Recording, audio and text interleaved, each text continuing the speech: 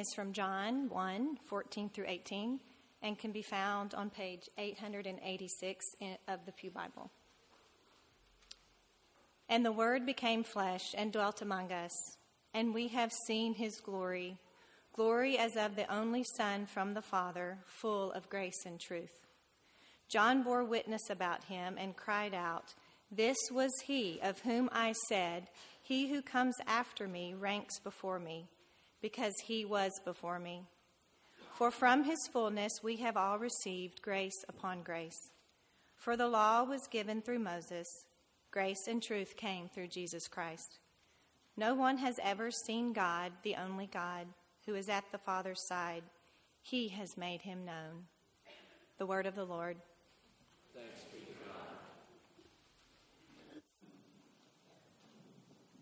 God. Let's pray together. Lord, we rejoice in this season. And for us, by your grace, it's not just a season, but it's the whole of our lives, that we live in the light of the Advent and in hope of the final Advent. We, Lord, have been bought out of this dark world to belong to Jesus Christ, to be a part of his kingdom, to wait that time when grace will be fully revealed to us in his coming, when he will cause our bodies to be conformed to his body of glory, when the sons of God will see their final adoption and its glorious results, entering in to reign with Christ forever. Lord, these are gifts. This is salvation. This is restoration beyond imagination. We can't conceive of it. It is, as Paul says, the love of Christ that surpasses knowledge. Oh Lord, this morning, as we try to get at this amazing passage, I confess my absolute inadequacy. There's no way. We pray that your Spirit, though, would take these feeble words, Lord, take the truth of this passage, bring it home to our hearts, that we might rejoice anew in the glorious God who has given his Son for us. Lord, we rest in you. We know that you're eager to bless your people. You're eager to reveal yourself. You love to reveal your beauty and glory to us. So make us helpless and humble and eager and expectant that you would show yourself to us, even together, as you've already begun to and have in the call, the confession, the singing of hymns. Oh Lord, continue to bless your people that you've bought with your own blood. We ask for your glory. Amen.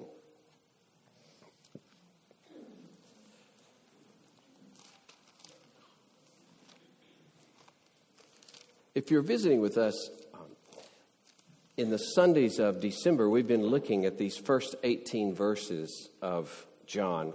Catch you up a little bit. This is the prologue, called the prologue to John's Gospel. A prologue is that which introduces us to what follows. Prologue taken from the Greek word pro, which means before, and logos, which means word. So it's a before word, a previous word about what comes. And basically in this prologue, John says this: look, the God who made all things took upon himself flesh. He dwelled among us, and he made known God to us. He revealed his glory to us. And we should be like, what? For real? God did that? Yeah. And get this, most people rejected him when he came. No. Now, let me tell you some things he said and some of the things he did. Let's see what you think. Though it goes through the rest of his book, see? That's the feel of this. this introduction. And, we've seen reveals in many ways. Kids, you probably have awaited the revelation or the reveal of some new toy, or certainly a new version of a game, right? Or maybe a whole new game that's been advertised, and the reveal occurs, and people are standing in line to get the game, right? You may get there at midnight to get some new iPhone or game or whatever. There's the reveal of this new thing. And Christ is the great reveal of God. He is the great reveal of God. This whole prologue ends with this phrase that the Son has made him known. The word really is explained him. Just like if you had a whole series of things happen to you one afternoon and the next day you're explaining that to someone. You're telling them about it. Or maybe you're summarizing the events of the past 3 months and you're explaining all the things that happened to you. That's the word here. He comes to explain, not just to speak and explain, but in his very actions, in the things he does, his being, his self, his actions explain to us who God is. So, based on this final phrase that he's explained or revealed or declared, that's another translation, I've used the word declaration as our kind of outline here. So, we'll see that it's an exclusive declaration. It's an intimate declaration. It's a full declaration. It's a gracious declaration. Now, it's an exclusive, or you could use the word unique declaration. Because he says in verse 18, no one has ever seen God, but this one explains him. This is the first time this has been done, the only time this has been done. And that's interesting because God made himself known in countless ways. In creation itself, everywhere you look, God makes himself known. And in even the culture that we see, God makes himself known to see the glory and wisdom of God.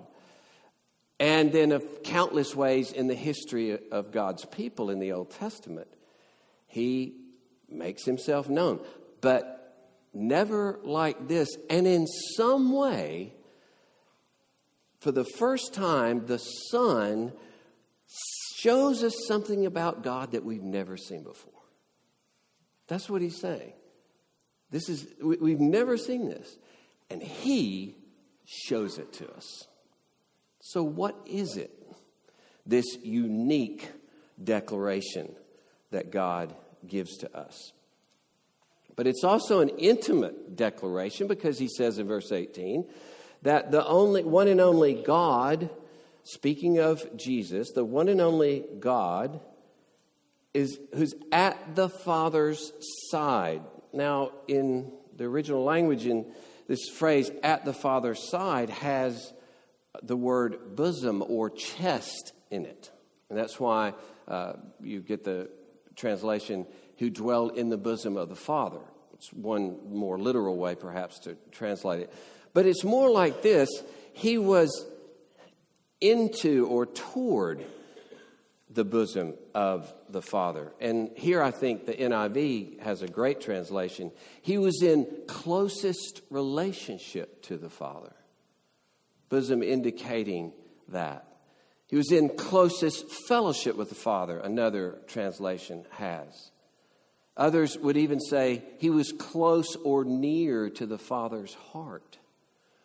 Those help us get at what he's saying. So that there was this intimate, eternal fellowship that existed. In fact, he's ending where he started, because where did he start in these 18 verses? The Word was God, the Word was with God, and the Word was God. You see? He's beginning and ending with this glorious, amazing fact that he dwelt with the Father eternally. It indicates how much they're one. This is something Jesus talked over and over about in this gospel. In chapter 10, he says, my Father knows me and I know the Father. You see, echoes of that intimate relationship. Or he says, the Father is in me and I'm in the Father. Another echo of this being toward the bosom or in relationship. The Father and I are one, and there's no surprise that in chapter 14, he can say, who has seen me? He who has seen me has seen the Father. See? The intimacy and the likeness that existed from eternity. John really presses into this so that we can understand, so that we see this is not a secondhand report from this one who came. This is not hearsay. This is not a declaration from someone on the fringes. This is the real revelation of the real God by God who knew him, knows him, you see. So in some ways, John will tell us, Jesus makes known to us the deepest treasures of who God is. That's the point. The deepest treasure that could not be known otherwise is revealed in this person of Jesus Christ. Again, we ask, what is it? What is it? So, you see, it's an exclusive declaration. Only in him, it's an intimate declaration, giving us the essence of who God is. But it's a full declaration. For years, I've loved Stephen Wright's off-the-wall humor. You know, he walks around like this and just says one disconnected thing from another, right? I think I've given you that one before. My school colors were clear. No, I'm not naked. I'm in the band. So that would be one. You have to think about it. All right, so he says, I got a map of the world. It's life size. All right? You don't think he's as funny as I do. I don't care. But that, the fascination of how could you have a life-size, map, it'd be as big as the earth. Well, I think that's a good way to put this, though, that Jesus' revelation of the Father was life-size. Okay? There's nothing left out. It's not, we got a partial here. This is the revelation of God. He who has seen me has seen the Father. That's absolute. So, when we sing, which we did this morning, veiled in flesh the Godhead see, Godhead meaning the Trinity, Father, Son, and Holy Spirit. If you're unfamiliar with that word Godhead, it sounds kind of weird if you hear it for the first time. Veiled in flesh the Godhead see. Veiled doesn't mean hidden or covered up, as that wearing a veil that covers your face. Then it would read, veiled in flesh our God concealed. Right? As he was just all covered up. The glory of God, the glory that he has eternal power, the glory that he made all the worlds and all that, that was all hidden in the flesh. That's not the point. That's not the point of what was hidden in the flesh. The point is what was revealed in the flesh. And only by the flesh, because of the flesh, it was revealed. So veiled in flesh is just a way to say clothed in flesh. The Godhead see. Not see. See. Flesh isn't the means by which his glory is concealed. It's the means by which it is fully revealed. So, to be really clear then, I wouldn't change his word to Charles Wesley. It's beautiful, as it is, of course. But if you were trying to be clear, you'd say, unveiled in flesh, the Godhead see, or revealed in flesh, the Godhead see, so that we understand the flesh makes it visible. You see, when he says there in verse 14, we beheld his glory, that's not a word used for visions. It's a word used for the bodily eye, what you literally see things with. And so he's talking about the glory that we saw in the literal physical flesh of Jesus Christ. So you see, because he came in lowliness, that's the paradox, that the true glory of God in Christ is not to be seen in outward splendor, but in the lowliness of this God who came and suffered for people. See, that's a glory that couldn't be shown any other way. How else could it be shown? That was a glory that had never been seen before. And it's not as though you look around the flesh to see the glory, that we ignore his flesh in order to see the glory. And sometimes you get caught up in that in the Bible and say, well, yes, he was tired and all that, but that's not really where the glory is. The glory is that he was able to walk on water. The glory is that he healed. That's true. But these are actually signs of what he came to do to rescue us. See? And his great power used to serve us and to die for us. So,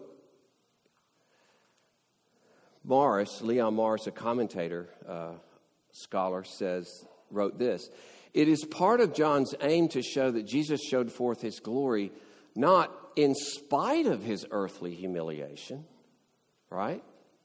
But precisely by means of those humiliations. Supremely is this the case with the cross. To the outward eye, this was the uttermost in degradation, the death of a felon. To the eye of faith, it was and is the supreme glory." The supreme glory on the bloody cross.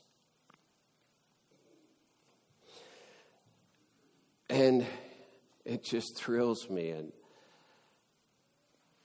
draws me that when Jesus was raised from the dead and he enters into heaven, and the Apostle John gives us glimpses of what's going on in heaven. And then later in chapters 21 and 22, he's actually giving us a glimpse into what the new creation will be, right? But for this part, some of it, it's just what's going on in heaven. And here's how the praise works in chapter 5. Worthy is the Lamb who was slain. Why is he worthy? Because he was slain. That's why he's worthy. That's why he's glorified. That's why he was exalted to the right hand of God. Because he suffered. He says, worthy to receive power and wealth and wisdom and might and honor and glory and blessing. Why? Because he humbled himself. Because he died. Because he's the Lamb who was slain. And so now the praise, a few verses later, says, now to him who sits on the throne and to the Lamb be blessing and honor and glory. You see, now the Father always wants to be associated, always wants to be praised as the one who gave his Son to be the Lamb. This is who God is forever. This is how he's to be worshiped forever as the God who's now permanently associated with the Lamb. Because, you see, the Lamb of God, as Jesus said, who has seen me has seen the Father. The Lamb of God, in that sense, yes, he's the one who accomplished it. But it's not as though that character is different from the Father. It expresses the character of the Father. That's what the Father wanted to do. That's what the Father himself would do. But the Son came and did it. So when we worship the Lamb, we are worshiping the Father because that's who he is. That's the kind of God he is. He sacrifices. And so eternally, in the new creation, in the last chapter, it says the river of water of life flows from the throne of God and from the Lamb. See, all blessings come from God through this Lamb. His accomplishment, His death, is the source for everlasting life. No longer will there be anything accursed, but the throne of God and of the Lamb will be in the midst of it. You see, the Father wants you and me to know, I will be in your midst. What will I be? I will be on the throne, and I will be a lamb with you forever. All power, all compassion. All power, all love forever. That's who I am. So this is how God is forever defined. The one on the throne sacrificed himself as a lamb. This is how he will be remembered. This is how he will be honored. The only way to know the true God is to know him through the Lamb of God. There is no other God but this gracious, amazing God who sacrifices himself. Every other God is an invention. Thankfully, the true God is a God of limitless compassion and incredible humility. So he glorifies God in his death by showing what kind of love the Father has for a lost world. In Christ, the Father takes on humanity. In Christ, the Father humbles himself and suffers and dies for the sake of lost humanity. Because he does nothing but what the Son says, I do nothing except what the Father does. And when you see my works, you see the works of the Father. He who's seen me has seen the Father. The Father's heart is revealed in Christ. This is what God does. This is what God is. He explains God to us. He explains God to us. So you see, the more shame and degradation, the more glory. The more suffering, the more he's despised and rejected. Ultimately, the more he is glorified because he shows the extent to which he will suffer for his people.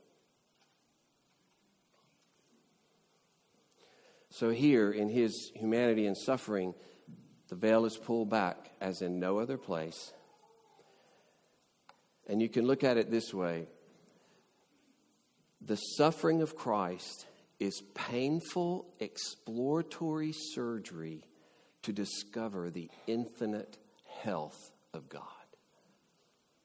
Painful exploratory surgery to see the infinite health of God.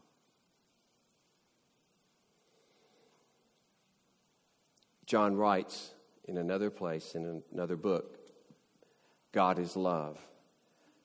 That love was revealed in the blood of the cross. And finally, it's a gracious declaration. It's exclusive and intimate. It's full and it's gracious. He says in verse 14 that this glory was shown in this way. It was full of grace and truth. Grace and truth are likely related to two Hebrew terms that mean grace and kindness and faithfulness or trueness. Maybe trueness would be a bit better way to translate this. Because the point is that his grace has this character about it. He binds himself to his people. So he's gracious and he's faithful. Gracious and faithful. True in the sense of true to his people. So without any reserve, we can entrust ourselves to his unwavering love. His faithful, constant, always grace. And right here I would connect this statement that he is full of unfailing love, of constant grace. That Paul's statement in Romans 8 when he says, he who did not spare his own son, how will he not but gave him up for us all, how will he not with him freely give us all things? You see, he revealed that God is rich in a grace that will not stop to the end of our days. And that's what Paul is saying. Look, he gave his son. That means He's going to give you all things now and forever. He will never quit, ever. It's a faithful grace, committed, promised, never failing, always love. Full of love that is sincere and real. The love that is, Paul says, nothing can separate us from it kind of love. Faithful love. And this word, he says, grace upon grace in verse 16, that little preposition between would indicate that one grace replaces another, which replaces another, which replaces another. And a great analogy, as you've heard before, is the seashore. This salvation is defined now as inexhaustible grace that just comes at us. And the waves, one pulls back and then the next comes. And sometimes you can even feel, this is why I like this illustration, sometimes you can even feel like grace is pulling away from me. But if that happens, let's just say your circumstances are terrible and tragic. And they're at least outwardly looking from the outward standpoint, it seems like grace is just preparing for the next wave. Everything that happens to you is preparing, an opening for grace, an opportunity for grace, a situation where he will show grace. It's only grace, inexhaustible grace, wave after wave. It's the backdrop of everything you do, the sound of the waves. And isn't that one reason you love to read on the seashore? Is just to hear that constant. There's something about it, at least for me. I just love it. Wave after wave after wave. And this is the context of everything you do. We all live on the seashore of grace. It's where we live and play and work and have our fellowship with one another. This is his glory. This is his majesty, that he has unwavering grace for his people. This is the full report of God, unwavering grace and love for us. Full of faithful love, shown in the person of Christ. This is who God is, because if he gave his son, he will never turn away from his people. I love this word. Kay and I have used this word once we heard it years ago. A tryst, right? You know the word, it's an arrangement to meet, and to meet secretly, and sometimes secretly as lovers, right? And we love bringing that language into marriage where it should be, So, enough said. You can see me later if you want to hear more, but but the Puritan George Hutchinson, who also wrote a commentary on John, he was speaking of Christ's humanity and suffering. And he says this most beautiful thing, that Christ, in his humanity and suffering, what he's done for us, Christ is the trysting place where sinners may draw near to God and meet with God. That's where you meet God. That's the trysting place where you love and embrace and trust yourself to this God, where the secret place where God reveals his heart as to who he is. It's in Christ. That's the trysting place. That's where you see the glory and goodness of God. And brothers and sisters, it says, of his fullness we have received. That means we don't bring any fullness. We bring emptiness. We bring helplessness.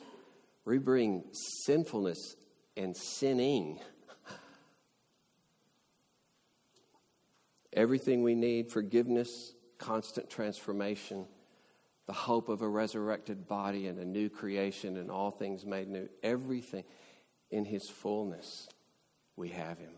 Us helpless, pathetic in ourselves people, but beloved of God. Let us worship him. Let us pray. Oh Lord, we praise your great name. We praise you, Lord Jesus, that you gave yourself so freely, that you showed us who God really is. Enable us in this season and throughout the whole of our lives to dwell in real shalom, real wholeness, knowing that in Christ we have the favor of God forever, grace that will never waver, love that is faithful to the end, from which we cannot be separated. Oh, we praise you, glorious God, for who you really are, that is revealed to us in Christ. Amen.